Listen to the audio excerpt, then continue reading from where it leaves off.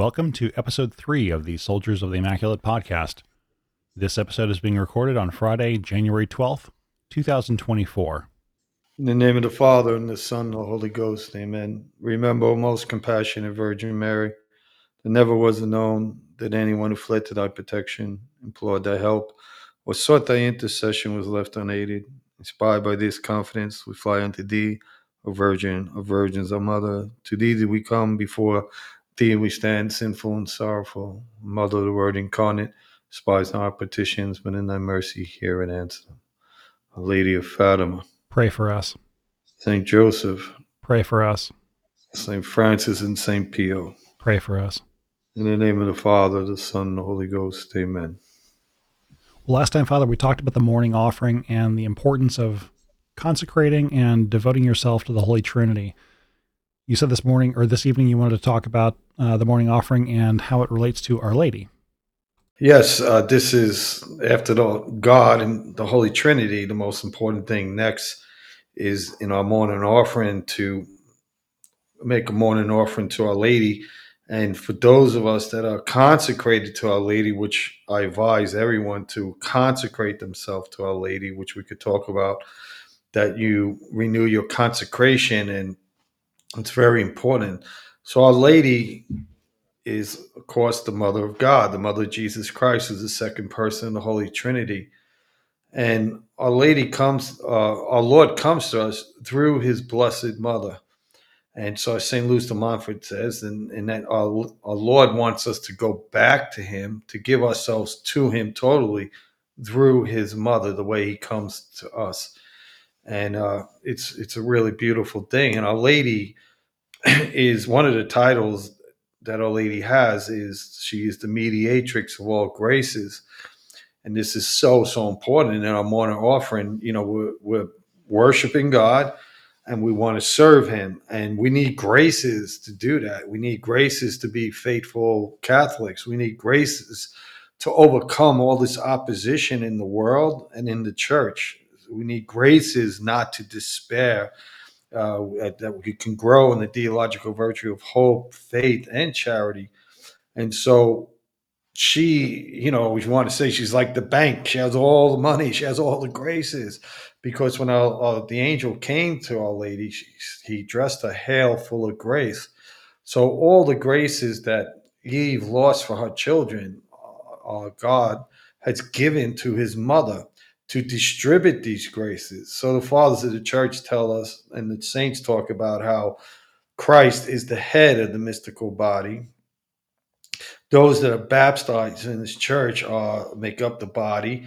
And then what connects the head, Christ, to the body, those of us that are baptized in the church, is the neck, right? And the nexus, so she's the nexus. She connects us to Christ.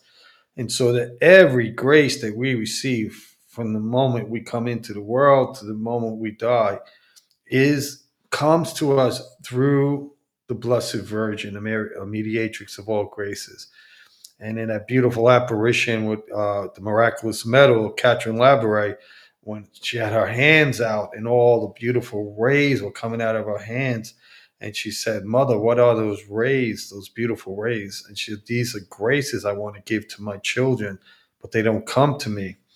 And so this is what part of this morning offering to Our Lady, that we beg her for the graces that to fulfill our obligations as a Catholic. Number one, to live our baptismal vows out, that we never deny Christ, that we beg her, you know, that we won't fall into any sin, not only mortal sin, but even venial sin, that we want to be alert, you know.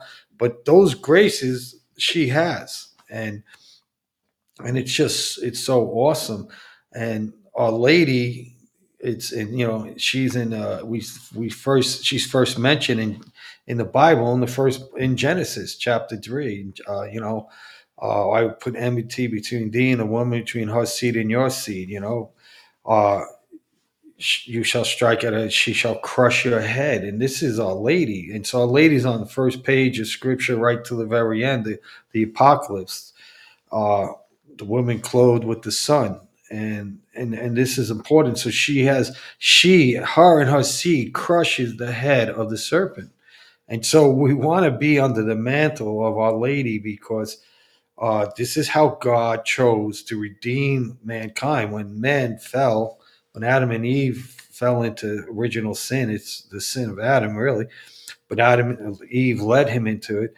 The gates of heaven were closed, and so and God saw fit that the way He would save the human race would be to send His Son, the second person of the Holy Trinity, to take flesh through the Immaculate, the Virgin. And so God prepared her from all time to be the Immaculate, and that through her, He would bring salvation to the whole world. And so, as a co-redemptrix, Our Lady she participates in the salvation of all souls, all souls, all souls. And so there's not one soul in the world, whether they believe she's the mother of God, whether they believe she's a mediatrix of all graces, whatever actual graces a Protestant gets, a Jew gets, they get it through Our Lady. And this is what's so sad, especially about Protestants. They have almost a hatred for Our Lady. Some of them do, maybe not all, but they don't recognize her role. And so the one that has all the graces for you, if you're going to mock her and speak badly of her, you're not going to get the graces you need. But anyway, so I like to just read because St. Maximilian Kolbe advises us to do a consecration to Our Lady. So does St. Louis de Montfort. They should be two doctors of the church for Mariology, the two greatest Mariologists. And an act of consecration. Consecration is where consecration means to be set aside for something sacred. And so when we consecrate ourselves to Our Lady, we imitate Christ because he comes to us once again through his mother, and that's how he wants us to go back to him through his mother.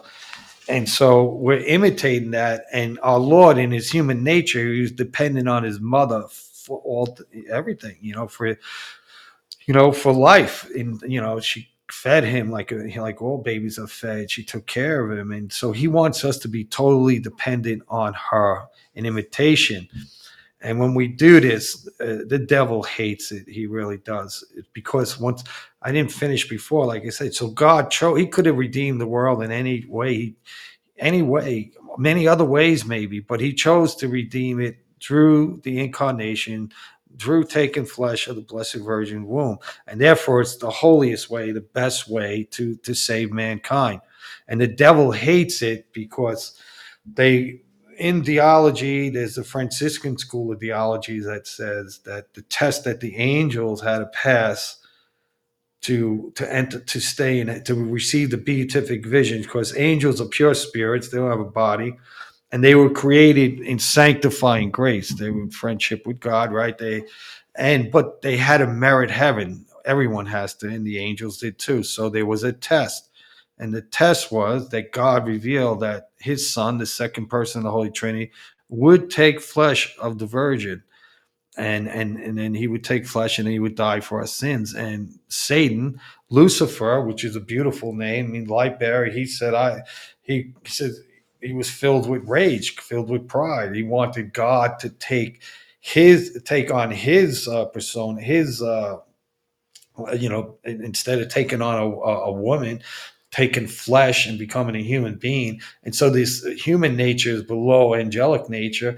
And he just drove the Satan nuts. He said, I will not serve, non serviam, right? I will not serve. I'm not going to have a woman who's going to be a queen. And so he hates the Blessed Virgin from that part. He was kicked out of heaven right away. There was a big war. They were all thrust into hell by Saint Michael and the good angels. And from that day, that's it. Our Lord in Genesis, I'll put enmity between thee and the woman, her seed and your seed.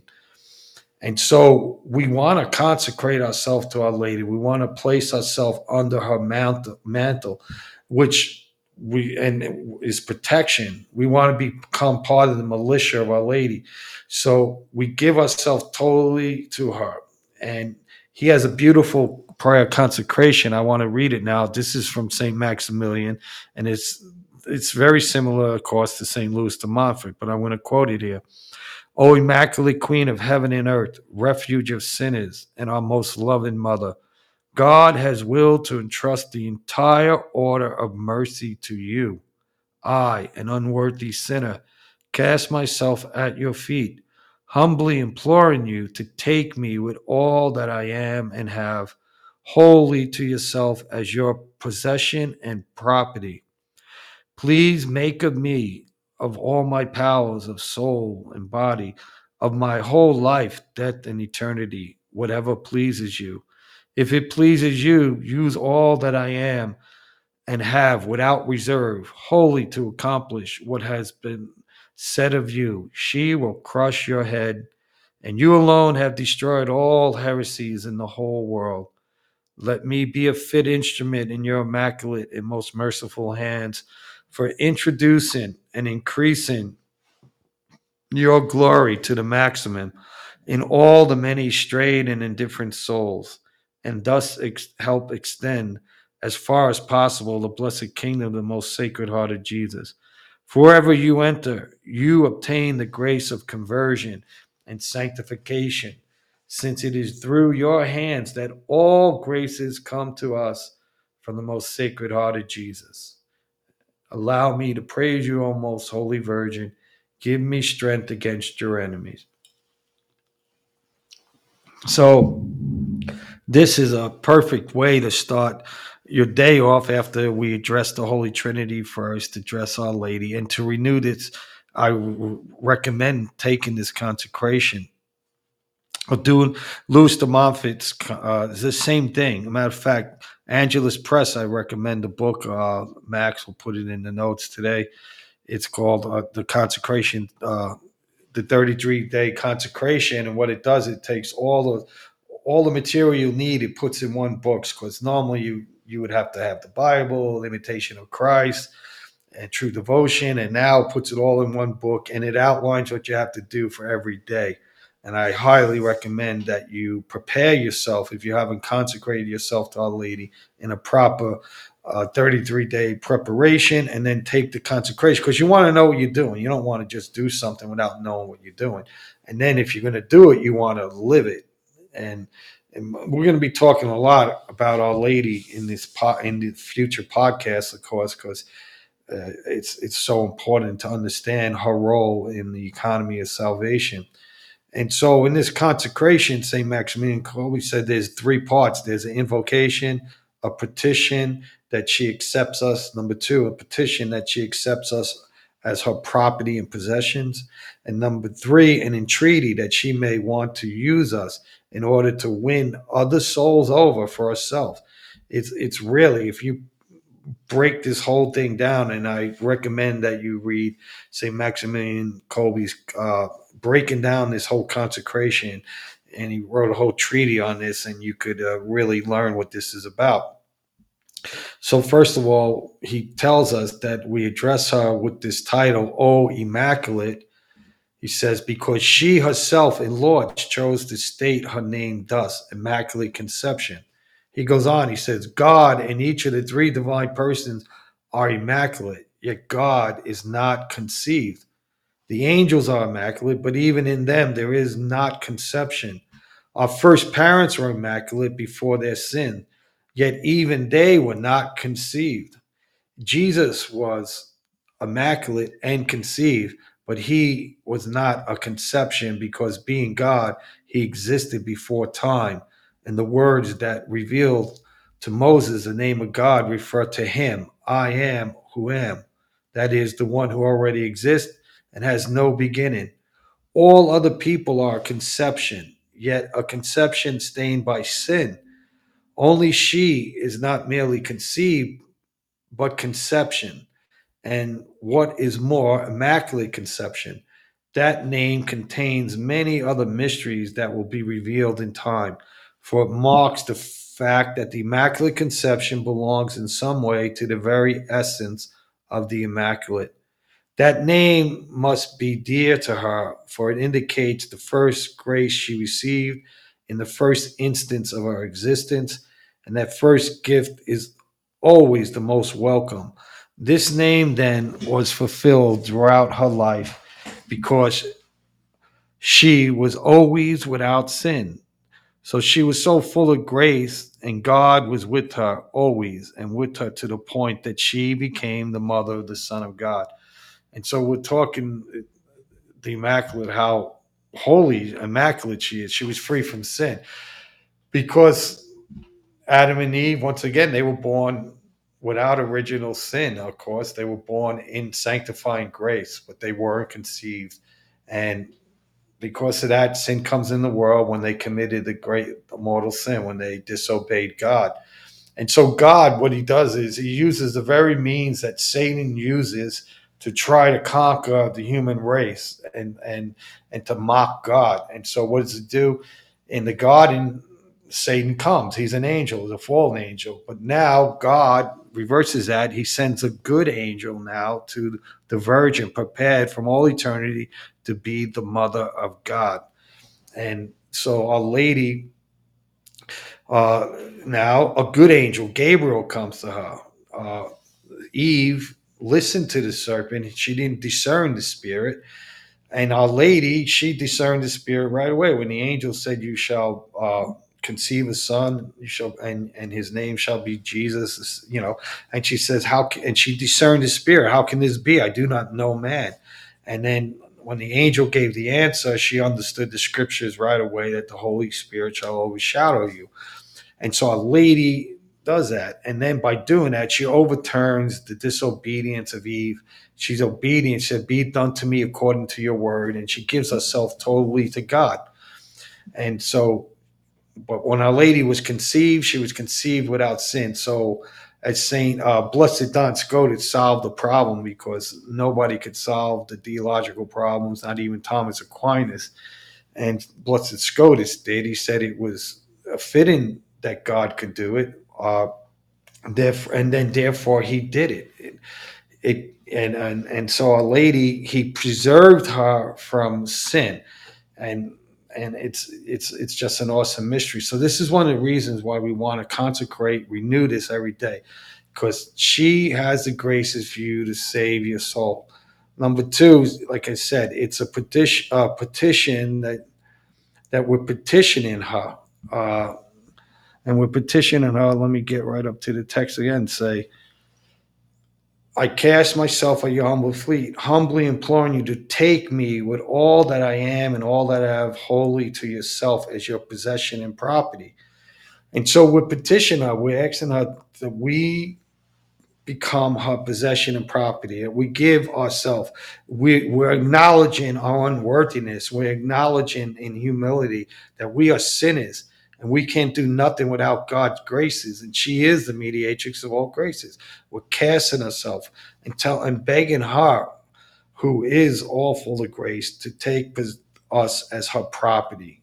And once Our Lady accepts you as a possession and property, it's a sign, the fathers and the doctors tell us, of predestination, a sign that you will be saved. And we'll go into in the future what signs, what's true devotion to Our Lady and what's false. But anyway, so that's what we're petitioning. We say, "Make of me, of all my powers, a soul and body, of my whole life and death and eternity, whatever pleases you." So we're leaving our whole destiny into the hands of the Mother of God. And Our Lady knows and wants to please God at all times. Our Lady knows what will glorify God more than anything. And so when we consecrate ourselves, we give Our Lady all our works, especially when you're in sanctifying grace, all the merits that we accumulate, we give to her. We don't tell her what to do with it. We could petition her, because but we're giving her everything, all our prayers. We give her all our holy communions. Everything we do, we give to her and leave it at her disposal, and to use those graces the way she wants. And like St. Louis de Montfort gives that example, and I use it many times. It's beautiful how the king is sitting on his throne, and there's a line of people bringing gifts to the king, and the queen spots a peasant in the middle of the courtroom, a court there, and she realizes that the peasant is all dirty, and the peasant has an apple, but it's not a good apple, and she knows that the king will reject that peasant. So she excuses herself from the king, and she takes the peasant. She takes the apple, she shines it up, she puts it on a golden plate, puts flowers around, and then she says, "You come to me with the king won't reject you." And that's what Our Lady does with all our merits, because we have mixed motives, mixed. They're not pure motives, and because we have a fallen nature, and so when we give Our Lady our merits, everything that you do in the state of sanctifying grace, you get merit for. And when you give it to Our Lady, it multiplies. She takes it, it becomes hers now, and gets rid of all the impurities. And now it's worth 1,000, 100,000 times more. And we give it to her, and she'll take those graces and apply it to where God would want it, because she knows what God wants at all times. And so there could be someone dying in another part of the world, China, Russia, anywhere, and our God may want that soul to save his soul, but they need some more graces. And because of those merits that you merit in the state of sanctifying grace, give it to Our Lady. She knows where to put it, and that soul can be saved. And when you live out this consecration, you're going to be shocked when you get to heaven, because you're going to see all the souls that got there because you cooperate with the Mother of God. Now, Our Lady cooperates in the redemption of all people, all human beings that make it to heaven. She cooperates with that. We can only we could help if we're faithful. We save our souls, but we could also help others get to heaven, but it's a limited amount. But with Our Lady, she'll take that and really multiply it. So this is an awesome thing, and she knows how to do it. So these are the petitions that we're asking her to take over, to use us as she wills. And she will guide you. If you're totally consecrated to Our Lady, she will guide you throughout the day. She will help you. She will show you what God wants from you, and it's the safest way. And this is important for you parents out there, that you have maternal and paternal rights over your children, and therefore you could consecrate your children. And I recommend it. Consecrate your children to the Blessed Mother, and renew that every morning too in your morning offering. Go through all your names. The Blessed Mother, I renew the consecration, not only myself, and you name all your children. And once again, you have that authority, and it's a sign of predestination. And so you'll have much more peace in your life. So many people, when they're having trouble with their children, I always tell them, just give them to Our Lady and say, "Blessed Mother, these children are more yours than mine. You paid at the foot of the cross. You are the co-redemptrix. I consecrate, I renew that consecration. Help my son, help my daughter," and she will. And this is all part of your morning offering, which is awesome. And so we're going to give her everything. And so when we do this, we're pleasing our Lord, we're pleasing Our Lady. He wants us to go through his mother. And once again, in the scripture, it said, "She will crush your head, and you alone have destroyed all the heresies in the world." And so when we do this, it's a great gift we give to her, and she uses these graces for the church to destroy all the heresies in the world. And there's many of them in our life right now. We are where we're at. So we go on. So let me be a fit instrument in your immaculate and most merciful hands for introducing and increasing your glory to the maximum in all the many straying and different souls. So we're also becoming part of her militia when we do this consecration, when we do this morning offering. And we're also looking now and the rest of the day, how am I going to be this instrument, all right, and help to increase her glory, to bring other souls to the Immaculate, who brings them to Jesus. It just because so many people don't understand her role. And this Sunday in the scriptures, the gospel is about the wedding in Cana. And Our Lady, it says the mother of Jesus was there. And then Jesus comes, and, at the request of his mother, he performs the first public miracle. And what does Our Lady say? She told the servants, "Do as he tells you." And that's what Our Lady always does for us. When we go to Our Lady, she's going to tell us, do as my son tells you. And she always leads us to Christ in the most safest way. And it's beautiful. But Our Lady wants to use us as her militia. What does that imply? That we're in a war, we're in an army. But we want to be in the winning army. We want to be in God's army. We want to be in the army of the militia. And that when we're under her protection, yeah, when you're in war, there's going to be, we may get wounded, we may take some strikes because the devil is striking at her heel. And St. Louis de Montfort says that the heel of Our Lady is those that are consecrated to her. So we're preparing for this battle, but we're looking to bring souls.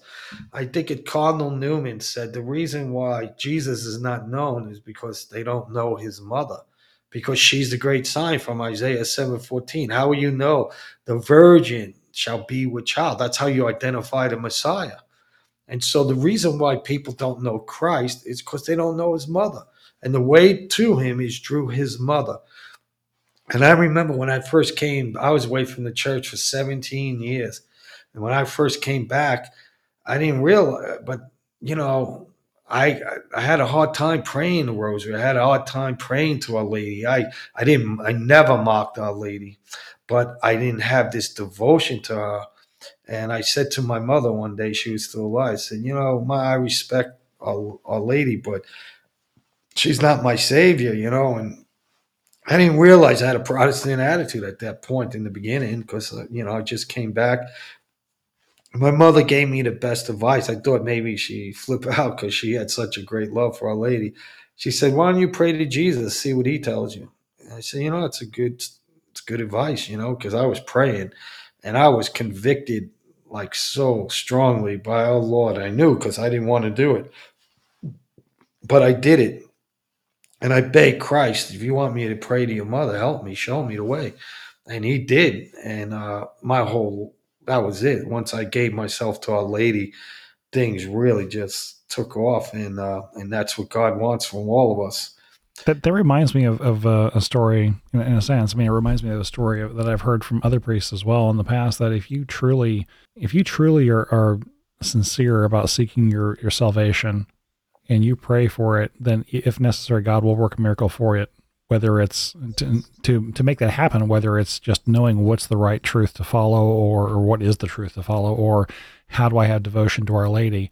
Pray for it. Be earnest. Don't be flippant about it and say, yeah, show me a sign, show me a miracle, because God already answered that in the New Testament about the people who look for signs and miracles and don't actually follow things.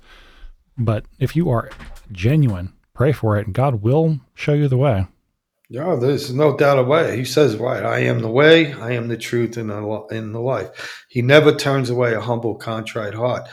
So what happened too is interesting because when I started really fall in love with Our Lady and I was praying, I thought I was going too far then at one point. So I went to this priest, a Franciscan, and he told me, he goes, don't worry about it. He says, St. Maximilian Kolbe says, when you love Our Lady more than Jesus loves, then you could worry. And I was like, oh, that's unbelievable because, of course, nobody could love to the degree Jesus does. And nobody loves Our Lady more than Jesus does. It's interesting. Somebody the other day told me they were having an argument with somebody because they think that God loves everyone the same way. And the person, and which is kind of ridiculous in one sense, but he loves us the same in the sense that he makes salvation possible for all of us. But he doesn't give the same graces, and just the fact that he gave Our Lady the grace, all her graces stem from the fact that she is her divine maternity, that she was going to be the mother of God. And he gave her the grace to be immaculate, to be the saints say, holier than all the saints and angels combined. But yeah, this is, and for you young ones too, when you do this morning offering to Our Lady, what I suggest too is one of the most important things is your vocation, because Saint Alphonse Liguori tells us that our vocation is connected with our salvation, and so that God knew you before He formed you in your mother's womb, that God knew you before He created the world, and you always existed in God, and God has a particular vocation, that's vocational calling for each and every one of us. And so the graces for your salvation too are connected with your vocation, because he knows your temperament, your character, he knows your flaws, so he knows what's best for you, how to save your soul, whether as a married, a religious, or priest. And so I always teach people, when you're praying the rosary with your family for your children, always pray that the Blessed Virgin will reveal the vocation that God has chosen, her Son has chosen for all their children. All that Now the parents, whether they pick the right one or the wrong one already, they're married. That's their vocation. There you go. But you want to get this right, and that's why people don't realize today. There's so many bad marriages. A lot of people never discern to begin with. Well, if they were meant to marry or go to the priesthood or religious life, and they said, "Well, I'm attracted to women." I said, "Well, you better be, because you can't be a priest if you're attracted to men." You know, uh, but that doesn't mean you're called to marriage. So we have to discern that first. And so from the minute they're born, you should be praying for your children that the Blessed Virgin consecrate your children in the womb the minute you conceive each child. And then when they're born, renew it at the baptism. And then from that day on, you pray that the Blessed Virgin will reveal that to them. Number two, that they'll never lose their baptismal innocence. But this is all part of the morning offering. And it's beautiful when you want to give yourself 100% because if you want to give yourself totally to Christ, you have to go through the mother. And if you need tremendous graces to be holy, she has them all. And so this is that prayer. It goes in detail, but this is what I recommend. And the consecration. And like I said, we're going to be talking about this more and more as we go on in deeper detail. But I want to just start with that, with your morning off. So consecrate yourself to the Holy Trinity, then the Blessed Virgin, and pray for those things. And I remember when I came after my conversion, you know, I started thinking about the priesthood again. And I was like, because I wanted to be a priest when I was 5. And I said, God, after all this time, he would never still call me to the priesthood. But I prayed, and I never forget. I wrote a petition, put it on the statue of Our Lady. Every day I prayed 3 Hail Marys that she revealed my vocation. And I guess I was stubborn, because she gave me so many extraordinary signs that I couldn't doubt that our Lord was calling me. So, and next week we'll pick up with maybe with the morning offering. Then we will to our angels and the saints, and we'll continue with this, giving you some spirituality here. Well, a couple of points on that, talking about praying to know your vocation. Perseverance is really important as well. And I say this from my own life, that yet it's awesome to hear stories of people who had that revealed to them right away, and either they recognized it or they somewhat resisted and said, give me more proofs anyway. Yeah, and I know in my own life, I prayed for years to know what my vocation was, and I didn't know if I was supposed to be called to the priesthood or the single life or the married life. I wasn't really sure. And the actual grace of when I realized it was on an Ignatian retreat, and it was a priest arguing to me that I shouldn't say arguing, but we were discussing vocations, and he said, "Well, being a priest would be easier." I was like, "Easier? You got office hours. You can close the door at 5 o'clock and go pray in quiet." If you're married, you have to deal with, I say deal with, but you have a wife and a family. You don't have that time for quiet recollection. But I was defending it, and it was in the middle of watching the priest laugh at me saying this and me defending the harder path. I realized that's when it really clicked for the first time. I realized that was my path, but it wasn't quick. That was about 30 when I figured this out. I know people who are older than that still have no idea their vocation. Some people figure it out when they're 15. Yeah, well, this is important, because we got to talk about this more now we're on this too. Because, like I said, Saint Alphonse tells us this, that if we discern our vocation properly and then we don't correspond to it, we don't accept it, and say you're being called to marriage, and you say, "No, I want to be a priest." You know what he says? He says that it's almost impossible to save your soul. Then, oh, not that it's not almost impossible, because it's going to be so much harder for you to save your soul in another vocation. And he has a whole track on this, and I have a talk on YouTube about courtship, and I go into all this about vocation. It's just awesome stuff from Saint Alphonse fathers and doctors. Because do we know better than God? God who created you in His image and likeness, and He chose you, say, to be married, and you say, "No, I don't want to be married." It's going to be so difficult. And like, just say you're married, then it doesn't end there. The discernment, then it's like you have to discern, who do I marry? Because you could go marry some bum and stuff for the rest of your life, but you want to marry someone who's going to be holy, someone who loves God, puts God. So the discernment process is so important that we want. And so Saint Alphonse says, pray to Our Lady then to have a spirit of holy indifference, holy indifference. And so there's so many things that can happen when you're praying. Like, you start reading, you're going to read that the highest vocation, is let's say religious life, the priesthood, and then laity. After, but I tell people, no, just pray with holy indifference. God, you show me what you want. You know what you want from me. Show, and He will. Because if your salvation is connected, and it is to you, you think He's going to withhold that from you? You think Our Lady's going to withhold it? The reason why sometimes it takes so long is because only a fool guides himself. Sometimes people are guiding themselves. They need help. They got to go to a priest too that really believes these in the truths of the church and the gospel, and has zeals and knows how to discern whether you're called or not. So we need these aids. We want help. We want that spirit of holy indifference, because in the end, the best vocation for you is the one, once again, that God has chosen for you, and that's it. And you talk about marriage. I don't know if I said this already on the podcast yet, but for those of you who listen to me, you heard me. That I think it was a little flower where God showed a vision, all these crosses from this little one all the way to this great big one. And He said, Teresa, what cross are you willing to carry for me? So of course she went for the big one. He said, put it down. That's for the married couples. Take the little one over there. And so it's the only way we could be happy, my friends, the only way we could be content in life is that if we're doing God's holy will, no matter what it is. If it's to suffer, so be it.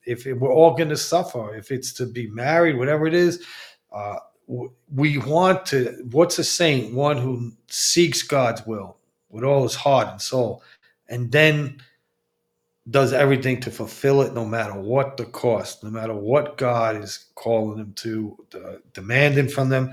And that's when we're going to have peace. That's when we're going to have holiness. Like I tell all these young people, especially, that you're unique. There's no such thing as reincarnation. There's never been another Tommy, Bobby, Mary, Joe, whatever your name is. And there never will be another one. And that you have a unique role. And like so many people complain, why was I born today? Why couldn't I been born in say in the 50s, when it was so easy to be a Catholic in this country or something? Or why couldn't I be born when Jesus is actually walking the earth? Simply because God didn't want it. And it's a waste of time thinking about those things that you can never change, but embrace what God has given us and say, sure, Lord, what do you want from me? What do you want me to do in my life? And He'll show you. But once again, those graces are going to come through the Blessed Virgin. All right. Yeah, and rather than wondering why couldn't I have been born another time, how about think about what the saints of, like Saint Teresa of Avila and some other great saints of the past envied us in our time, because they were given glimpses of the glory of the saints of the latter times and what they were going to achieve simply by standing up for the faith, not necessarily doing anything heroic in the same sense they did. One other thing I wanted to mention too, you mentioned, I think it was, you said St. Alphonsus said that if you don't pursue the right vocation, it's almost impossible to lose your soul. That's not a call to paranoia, because. But Max, remember, it's important. He said, almost, if you discerned it properly. So two things there. If you discerned it properly, say you're working with a priest, spiritual direction, you discerned it properly, and that's the key. Right. I was going to say, because in my case, it took years for me to figure out what my vocation was. And I was kind of going back and forth. And I was kind of haunted by that line. If you don't get your vocation right, it's going to doom your soul. And once I realized that I was called to marriage, it was really obvious once I figured it out. And it's like, no, I'm not called to the priesthood. And so I was definitely settled. It's like, okay, I didn't choose the wrong thing here. So again, it really comes back to prayer. And yeah, like you said, find a good spiritual director. That's a big thing. And without a doubt, because when you have to find one, is really has zeal. It's grounded in spirituality, knows how to discern the spirits, and Saint Ignatius of Loyola gave us in the spiritual exercise the rules of discernment, which are phenomenal. There's nothing better for discernment than those rules, and uh, and you could read them, study them, and that there's some good stuff on the internet. There's uh, on the discernment rules of Saint Ignatius. And if you aren't familiar with those and you've seen Star Wars, George Lucas ripped them off. Basically, when you have peace, when you have calm, that's when you're under the influence of the good spirits. If you're agitated, if you're angry, or feeling in any way unsettled, you're under the influence of the dark spirits. Yeah, well, and it changes too because in the beginning, if you're not with God, God will convict you. You will feel guilty. You will feel shame. And God, those are negative, right? But the devil will be encouraging you, you know. But then when you come to God and you have this conversion, now all of a sudden the roles flip. God is giving you the peace and encourage you to pray it, and the devil's coming with the temptations, and so you got to study them because they get a little tricky sometimes, and you got to know. So this is what it pays to have, and once again, during these when you do these morning offerings, you pray for this wherever you are that you need discernment. Even if you're married and you know your vocation, we're still going to have to discern, like St. Paul says, discern all spirits. The discernment today that's required for a Catholic is pretty heavy duty. Pretty heavy duty. What's going on in church? How do I decide who to listen to? Who's telling the truth? Who's not? Are you studying your catechism? Do you know the faith? It's not enough just to know the Baltimore Catechism, my friends. God still wants you to be learning your faith so you can. That's part of the process of discernment today. So Well, and also in marriage, the path to salvation is through the faults of your spouse. That's or the path to purification and sanctification. I forget where I read that, but I read that in the last several months, and I thought that was pretty powerful and kind of obvious. And Well, usually, God draws opposites, right? So, when you're married, usually your positives are going to be your spouse's negatives, like you're saying, and you balance each other out. If you were both the same, it'd be very difficult. And once again, your spouse, you get married, you're one, you're truly one, and you're an instrument, both of you, to each other to help get each other to heaven. You know. one last question on this general point about the morning offering and consecration to Our Lady. Is there a particular formula for doing this, or is it just more Well, or the one less? I just read. Well, no, you could. I mean, you could do simple things. Like I said, you got to be careful. As me as a priest, and we don't want to lock people into like it has to be done this way and only this way. You know what I'm saying? There are things that are fundamental, and like I said, I recommend, you know, in the morning offering, you could just say, bless the mother, I renew my consecration to you. If it's done already, you don't have to read the whole thing. The more spiritual we get, believe it or not, the more simplified the spiritual life becomes, because God is simplicity himself. So we complicate things and everyone's different. There's some people that love to do novena after novena. There's other people more quiet. I lean towards more quiet side, and quiet prayer. But these morning prayers will be, it's like anything, you remember, all the commercials, the breakfast is the most important thing. If you eat your Wheaties, you're going to be strong. Well, in spiritual life, the first moment when we wake is very, very important. And it's going to set the tone for the whole day. Uh, and so, like last week, I gave you prayer from the Ricolta for consecrating yourself to the Holy Trinity. And these, a lot of times, especially if you just came back, you've been away, or you just learning these things, these prayers can help you because, like what I just read I read you the solemn act of consecration from Saint Maximilian Kolbe to Our Lady, and when you read that, it's so packed with so much theology, so much you can learn from, and you start. It can help you though. It helps dispose you. Like say, look, I'm actually praying to Our Lady. I'm giving myself to her. You want to pay attention to the words you're saying, and say, I want to live what I'm saying. We want to walk the talk. In other words, we don't just want to be talking, and that's why the greatest book on Our Lady, in my opinion, is True Devotion to Mary by St. Louis de Montfort. And we'll go over this because so many people think they're devoted to Our Lady, but he gives you signs of true devotion and then signs of false devotion. Ultimately, if you want to really have devoted to Our Lady, you're going to imitate her virtues. That's she's the Immaculate One. That's a tall task, but we still try to do with her grace, with the grace of God that we want to. And you tell our Lord, I want to praise your mother. And once again, we don't worship Our Lady, but we give her what we call hyperdulia. That's veneration above and beyond the saints. And so, once again, you could look up the consecration from St. Louis de Montfort, basically saying the same things. His words, like he'll use the word slave, we become a slave. And so he said, Maximilian, in our time, people can't associate with, because, we're just not familiar with that.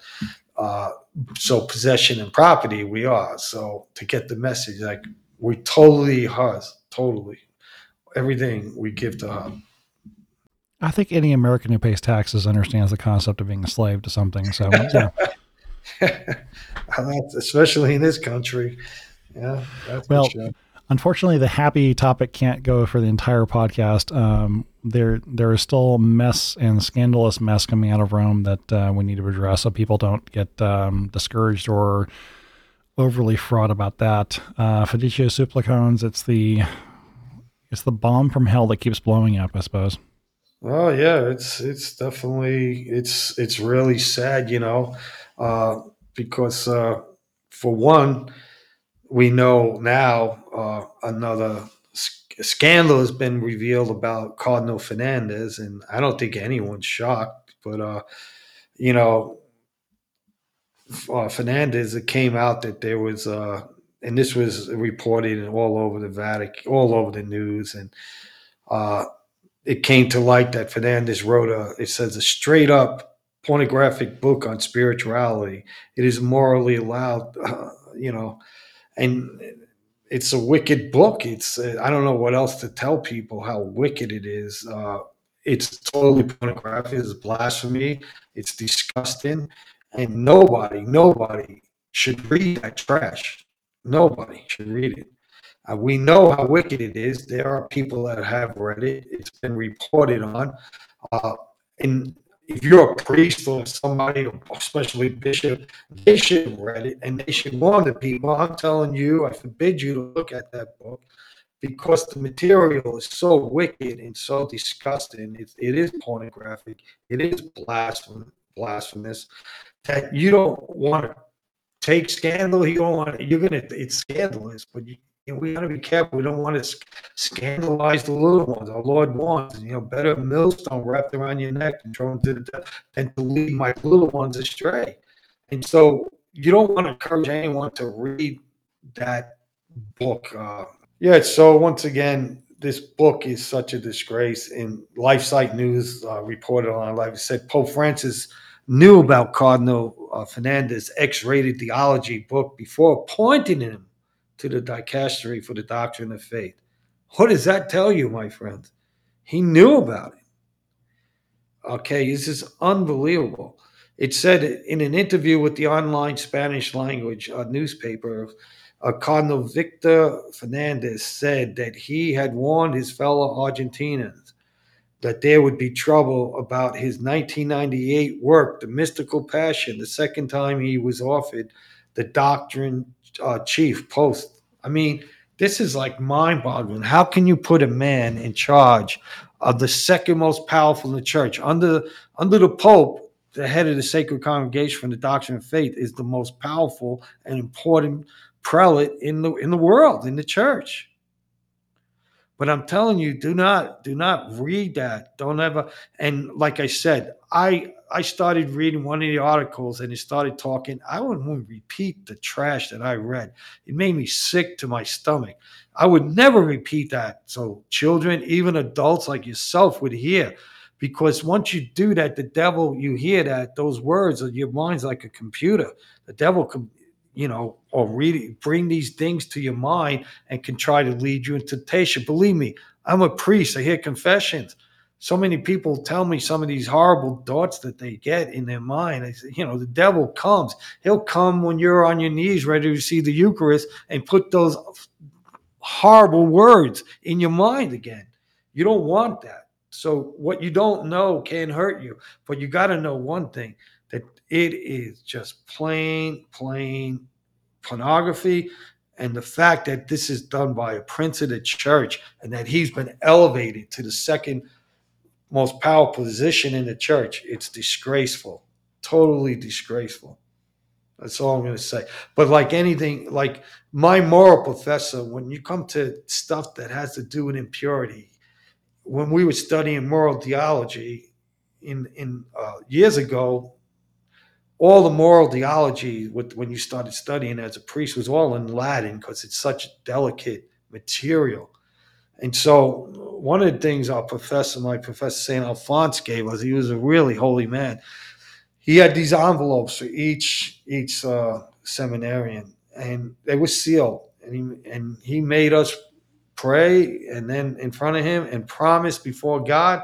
He says, "No, you will not open this until after the bishop lays hands on you, and right before you're going to get in the confessional, you have to study this then."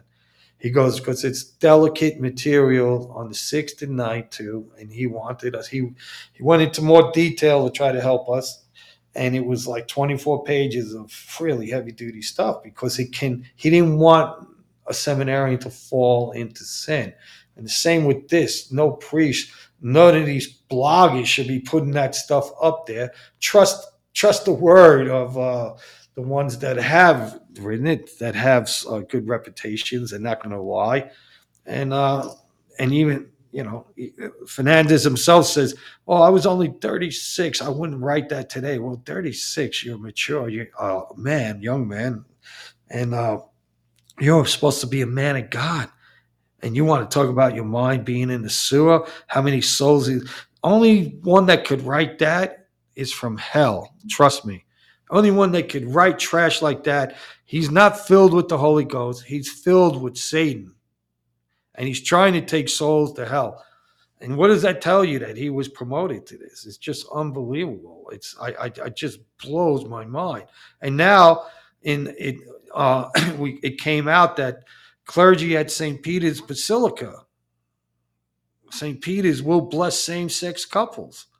According to a report in the Italian newspaper today, the archpriest of Rome, the most famous church, Cardinal Gaber, Gambetti, has stated that blessings of homosexual couples could happen there to show the world the maternal face of the church and along the lines of what Pope Francis has asked for. This is from a cardinal. So now they're gonna put this. They're gonna be blessing couples in St. Peter's, but a priest like myself cannot go into St. Peter's, the greatest, holiest basilica on earth, and offer the Tridentine Mass. Hey, Pope Francis desecrated 3 years ago Basilica of St. Peter, excuse me, with the Pachamama. And first they desecrated the gardens, then they desecrated St. Peter's. They had a procession with the Pachamama, false idol. And there's idiots out there that try to defend that and say it's not an idol. It's an idol. And that's false worship. And so now you're going to be blessing. We're begging God. When the church, he's begging God, Pope Francis then, to send lightning bolts from heaven, like he did, fire and brimstone from heaven to destroy St. Peter's. That's what he's begging him to do. And believe me, my friends, there's prophecies that the Russians will put their flag on top of St. Peter's at Rome will be destroyed. I don't know that the Russians could do much of a better job of destroying St. Peter's than Bergoglio's doing himself. You know what? If they want to, they're probably saying what you're saying. We don't have to do anything. You know, it's like, the communists are very smart. They said, how they said they would take over America? They wouldn't have to fire a bullet. They'll just infiltrate the school system. And what do we have in America now? Communism. Communism. Total. We this is not a republic no more. There's no democracy here. We've lost our rights, and people don't even want to acknowledge that. And speaking about that, Pope Francis continues on his way to reject truth and to promote errors. That's all he does. And so, in LifeSite News, once again, they're reporting from Rome that the Vatican was hosting a Marxist Christian dialogue group at the Vatican on this past Wednesday. Pope Francis says today, I quote Pope Francis, he said, today, in a world divided by war and polarization, we run the risk of losing the ability to dream. We Argentines say, he says, don't back off. Don't back off. This is my invitation to you as well. Don't back off, don't give up, and don't stop dreaming of a better world. What? What? This is absurd. Communism is straight from hell. Straight from hell. You become a communist, you become an atheist. Hopefully, it's satanic. And he's telling them, don't give up, don't back down, continue globalization, continue to strip man of his rights that God has given them to own property, to a sovereign country, to have borders, continue to push this stuff to destroy the world so that the prepare the way for the Antichrist. That's what he's saying. Pius the 11th, and they in the article was good. They quoted from the Divini Redemptoris. I quote Pius the 11th says, "Communism is intrinsically wrong, and no one who would save Christian civilization, and no one who would save Christian civilization may collaborate with it in any undertaking whatsoever." Those who permit themselves to be deceived into lending their aid towards the triumph of communism in their own country will be the first to fall victims of their error. And the greater the antiquity and grandeur of the Christian civilization in regions where communism successfully penetrates, so much more devastating will be the hatred displayed by the godless. And that's the end of that quote. I mean, look what this great Pope Pius XI is saying. It's intrinsically basically evil communism. It's and no one, he says, who would want to save Christian civilization may collaborate. So why is Pope Francis collaborating with it? Why is he pushing communism, socialism? Why is he pushing globalism? But attacking truth, attacking what's sacred, putting men in the most powerful positions in the church that are perverts and evil men. Let me tell you something, my friends. And we hear about how far off can the great chastisements of Fatima be? How far off? And all these people that think the consecration was done. Yeah, if you believe that the consecration was done, then you have to say Our Lady of Fatima was one big hoax. And it wasn't. It wasn't. We're coming to the end of the fifth age of the church, according to Blessed Bartholomew Holzhauer. And we're listening to Our Lady of Fatima, La Salette. We're humming here, my friends. The timeline is right before us. How long will it take? How much more will God's hand be held back? How much more? Our Lady holds the hand of God back. But how much more? June 13th, 2029. I don't. Can we? How? I mean, I personally, I don't think we could last that long. Well, You, that's the date. That's the 100 years yeah. from her apparition saying now is the time to consecrate. But okay, but here's what I tell people, and listen, nobody knows the actual time, neither do I. But I look at this and I say, look what moves God. Look when God comes down heavy with his wrath.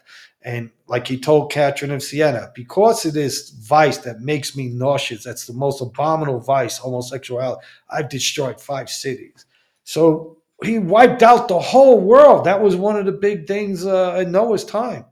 And that's what he says in the and as in the time of Noah, they went about their business like nothing. They didn't expect the flood, and then it came out of nowhere. You know, a lot of people don't know it. You know how long it took Noah to build the ark? 100 years approximately. Imagine. So you imagine there's no water in sight. You imagine, you know how kids could be wise guys. They probably came around, throw rocks at him, and look at that crazy old hoot over there building this monstrosity in the middle of nowhere. You imagine how he was mocked. Oh, And there's a video online of somebody building a legitimate ocean going yacht in their backyard, nowhere close to the ocean. And yes, that on his video where he's documenting just the building of this thing, but he also catches his neighbors making fun of him. Yeah, Noah probably got it 10 times over at least. yeah, and so that's what I'm saying. And I always say he should be a patron saint for traditionalists because, we're always told we're crazy, all your conspiracy theories. And he went through heck for 100 years. But guess what? Out of nowhere, that ark, the storm came and they were all washed away. And when these great chastisements come, it's going to be known that it's from God, not from man. A lot of people think it'll be a nuclear bomb. I think it's going to be something more natural that we could see this as God taking a vengeance on us. And, whether the earth is going to be drawn off his axis, I don't know. But I'm telling you, when it happens, it's going to happen like a bolt of lightning. Nobody's going to expect it. But how much farther, if he destroyed all those cities, Sodom, Gomorrah, wiped the whole world out at one time, if he destroyed the Greeks and the Romans because of homosexuality, now it's throughout the whole world. It's in the Vatican itself, the highest prelates, okay? And how much more is he going to tolerate? And so this is why, my friends, you got to take the spiritual life serious. The only thing that's going to get us through this is on our knees, prayer, penance, that daily offering in the morning. You got to be serious about it. There's nothing more important than our spiritual life right now. You got to make sure, don't play fast and loose with your soul. I can't tell you how many people walk around in mortal sin. People confess, and I tell people, if in the confession, why'd you wait over a month? You're a mortal sin, and you waited a whole month to come into confession, and I don't get it. You better get serious because you don't get second chances. When God calls you, He calls you, and so we want to be strong here, and if, like Max just said, a lot of people hold that, but I don't think it's going to be that obvious on 2029. But you know what? That scares me, Max, because you're telling me we got 5 more years of this. Where we're going to go? How bad is it going to get?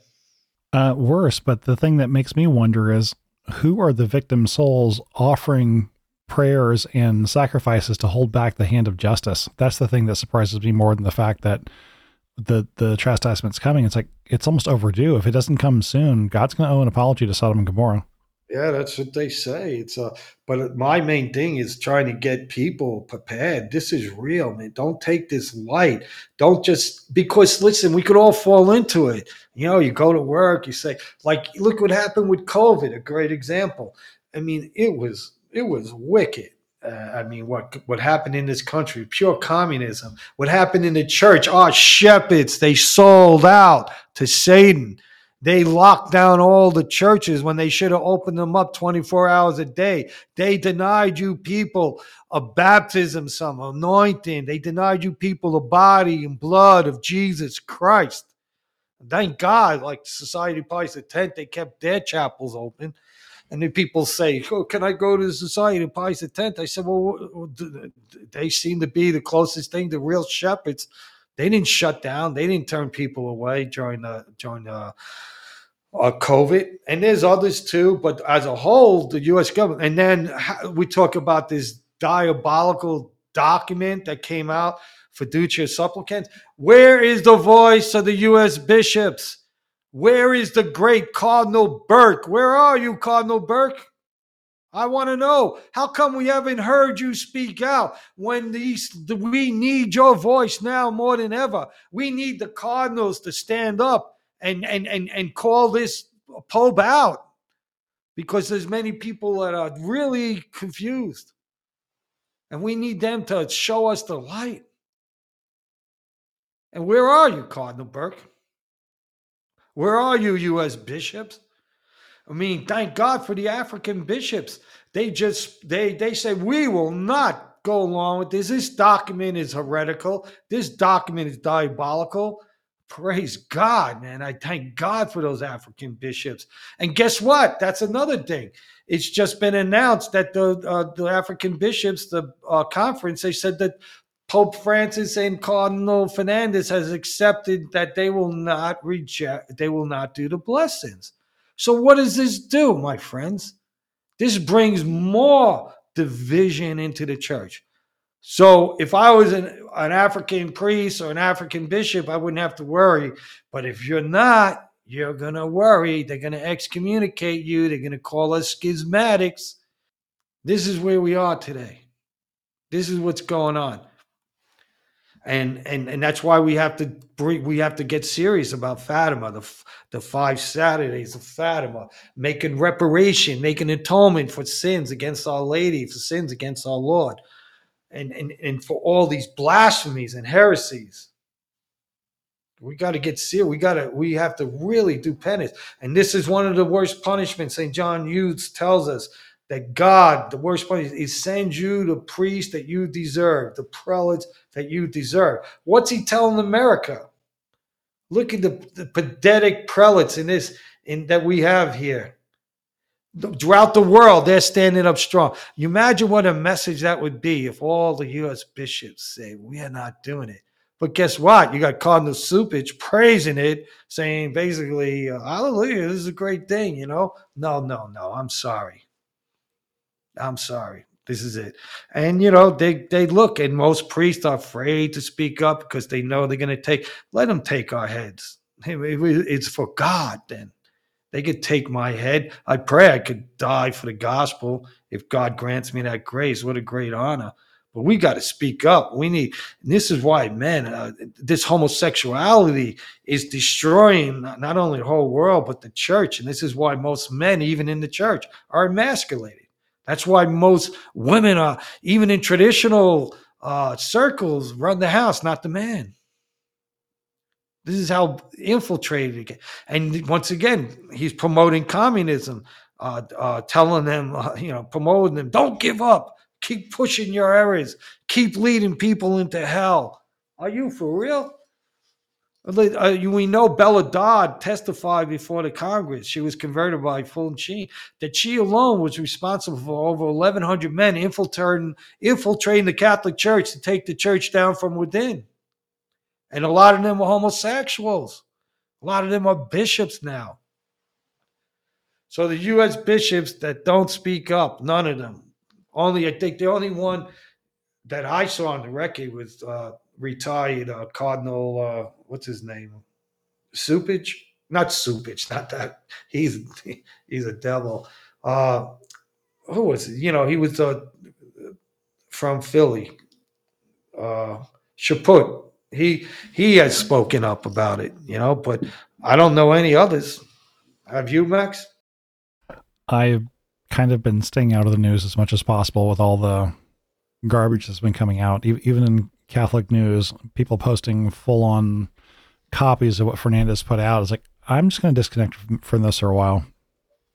Yep, I don't blame you for that, but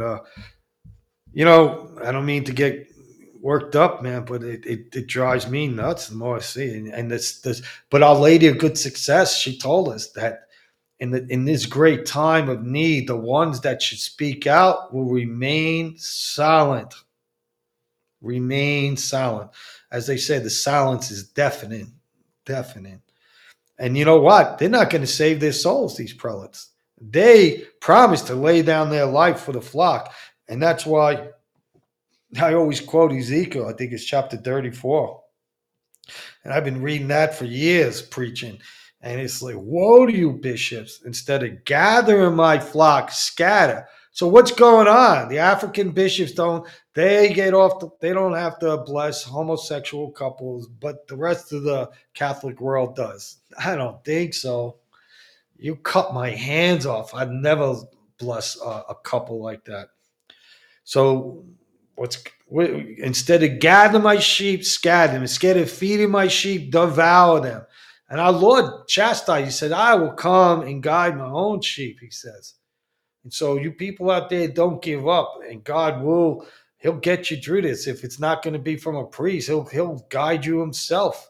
And this is the time because believe me, the extraordinary graces are coming and they're out there already. There are many people faithful. And Louis de Montfort in True Devotion, he talks about Our Lady. We'll talk about this maybe next week in the latter times, raising up great saints that do greater works than the apostles, little ones. And I think it's like your children, Max generation, those children. I believe that's these young ones now. They're being raised up. Imagine in this chaos, this times of heresy, schism, all kinds of nonsense, blasphemy. He's raising them up. They're going to be powerful. You know why? Because this coming generation ain't going to have compromise. They won't even know what the word means. They will not compromise. The saints that are coming, they're going to rather die than even commit the slightest venial sin. That's what God's going to be. He's raising up right now, my friends. That's who he's raising up. Keep your eye on them. They're coming. They're here. I certainly hope my kids can live up to that. Well, this is why your job as parents are very serious, that you have to bring your children up to be saints. You know, children learn more by imitating you than they do by listening, right? Your example, that my father, especially you men, the woman is both men and women are important. They both have their roles. But the father is the leader, not the mother. How many families I deal with, the father won't discipline the father. When you have that switch, it rolls. They're not going to be great saints. They're going to be compromised. But they're coming up here. I'm telling you, there are. I see some of these young ones. The stories I hear of these faithful people that drive 2 hours for a Trinity Mass, and it's getting bad out there. You know, they're shutting down the masses left and right in America. And you can't get your baby baptized if you want, and all right, more and more throughout the country. It's bad. And so all you so-called Fatima experts, this is the reign of peace that you're talking about from March 25th. This is the reign of peace. I'd hate to see what war is like if this is peace. I really do.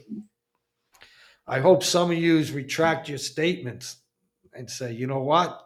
I have the humility to say I was wrong. It's obvious I was wrong because all hell is let loose on earth. There has never been a reign of peace. And that's why we have to preach it and beg people. The more faithful, the sooner God will send the chastisements. Any more questions you think for tonight, or we're good? Well, we're at about an hour and 15 minutes at this point. I don't know if we have a lot of questions. Actually, we've got 10 questions submitted. I think we could go over maybe one or two more, bring it to an hour and a half or something. Okay. Let's go with one of the easier ones. Says, Father, I've prayed the Divine Office and 5 decades of the Rosary daily going on 30 years. Do you want me to switch to 15 decades daily or just keep doing what I'm doing? You know, my friend, is the old saying, if something works, keep doing it, you know. and like I said, I encourage. This is a weapon that a lady has encouraged us. So I still encourage you to do the 15 decades a day. That's three mysteries. And I bet you could get it in with the office. I have to do the office 8 times a day. And I know you can say, and believe me, I'm busy. My phone never stops ringing. I'm helping people constantly. But, you know, if you could do it, do it. But I'm not a big promoter of that because I do it, you have to do it. That's not so the Holy Spirit can lead people in different ways. But so do what you go. But if you're praying the office for 30 years already, I say, man, that's a great accomplishment. Faithful because you know what? So many priests would are obliged under the penalty of mortal sin to pray the office. Don't pray it. They don't. And it's grave matter. And you hear the stories of priests that when priests die, they go into their thing. The first thing they do is shut off the TV because it's still on, and then they set his breviary to update it because it's never been set. It's sad. I'm not trying to be funny. These are the stories out there. But so if you're praying that office every day, I say praise God. And if you could get the 15 in, do it. But like I said, I really think mental prayer is important too. I don't know if you've been praying that for 15 years, maybe you're retired. If you're retired, what's retirement for? If you're in retirement age and you're not working, God gives you that time to deepen your spiritual life, to really say, okay, let me prepare for my death and let me really d- double up. When people come to me and their whole life is turned upside down and they're praying a lot, you know what the saints tell you to do? Double up. Double up.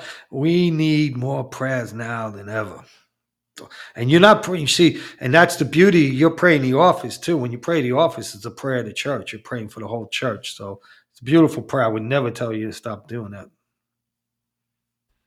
Okay, the next question is in confession, if you have sins from your past life that you remember afterwards and have a hard time speaking specifically about that sin, is it absolved with the confession of your past life?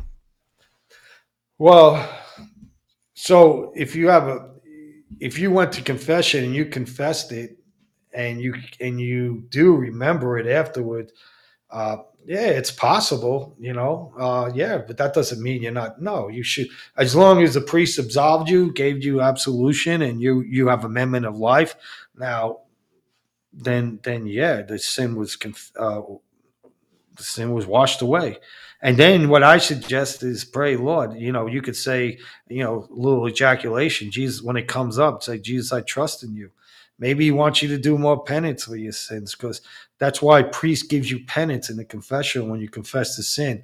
A lot of times, sins like that could be sins of abortion, and it's a heavy sin. So part of your reparation is carrying that sin and but surrender, but you are forgiven. Now if you know that you go to confession and they say this week you remember a sin from the past that you never confessed, but it was unintentionally, you didn't it wasn't intentionally that you didn't confess it, then you're obliged, your sin was forgiven because in your confession, when you're absolved, I always say to the person too, are you sorry for these sins and all the sins of your past, even the ones you've forgotten?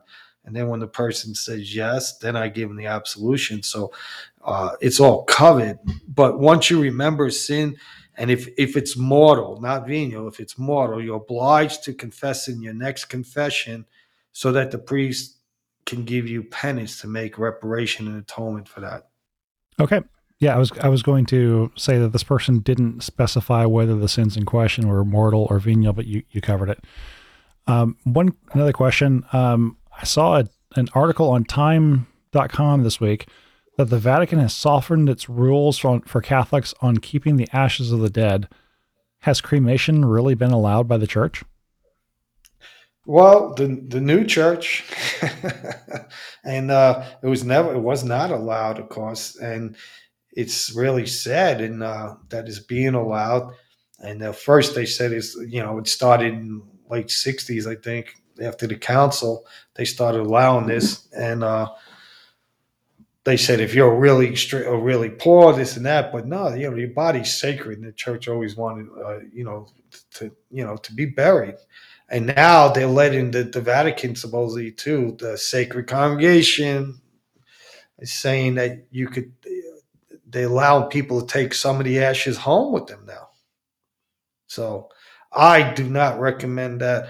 I don't care if you have to borrow money to have someone buried, and it's have them buried properly. In a blessed Catholic cemetery. You want that. You don't want to just be buried anywhere. But don't fall into that. Don't be getting cremated.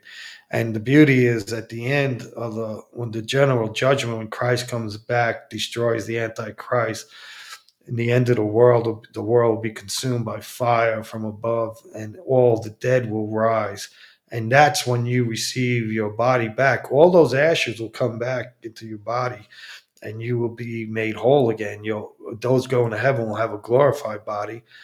If you're in purgatory at that moment, you'll do all your purgatory in that.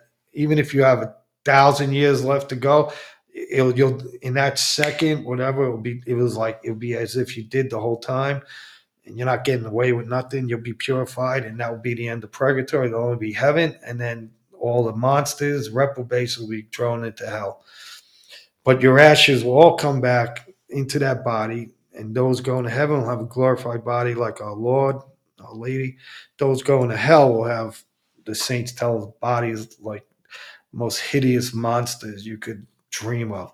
That Saint Bonaventure that says if one of those bodies came on earth, if you saw it, it would give you a heart attack, and the stench alone would kill you.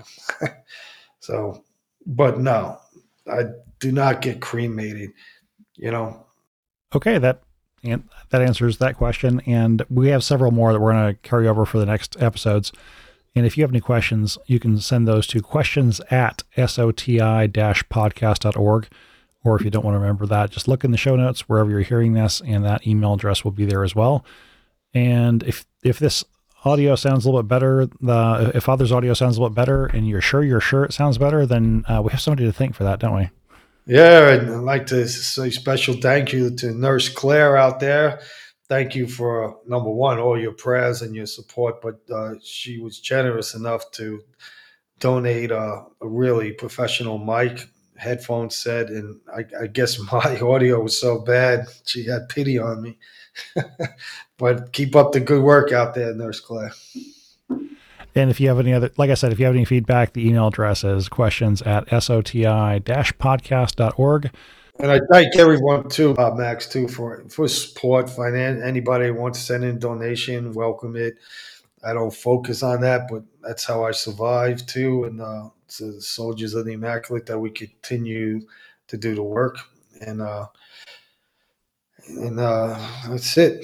And the link for sending donations, or the two links for sending donations, those are in the show notes as well, if you're looking for those. And then what's your group, Max? Your for donations for you? Oh, I haven't advertised that yet, but it's supernerdmedia.com. That's where you can find a link for donating there. Yeah, appreciate all your help, and even more important is your prayer, because we need prayers to do this, and to keep going forward. Especially, this is time where they're looking to take people's heads that speak the truth. So we could bow your head and pray for God's blessings. Pax et benedictio Deo omnipotente, Patri, Filii, Spiritus Sancti, descendat super vos, et semper. Amen.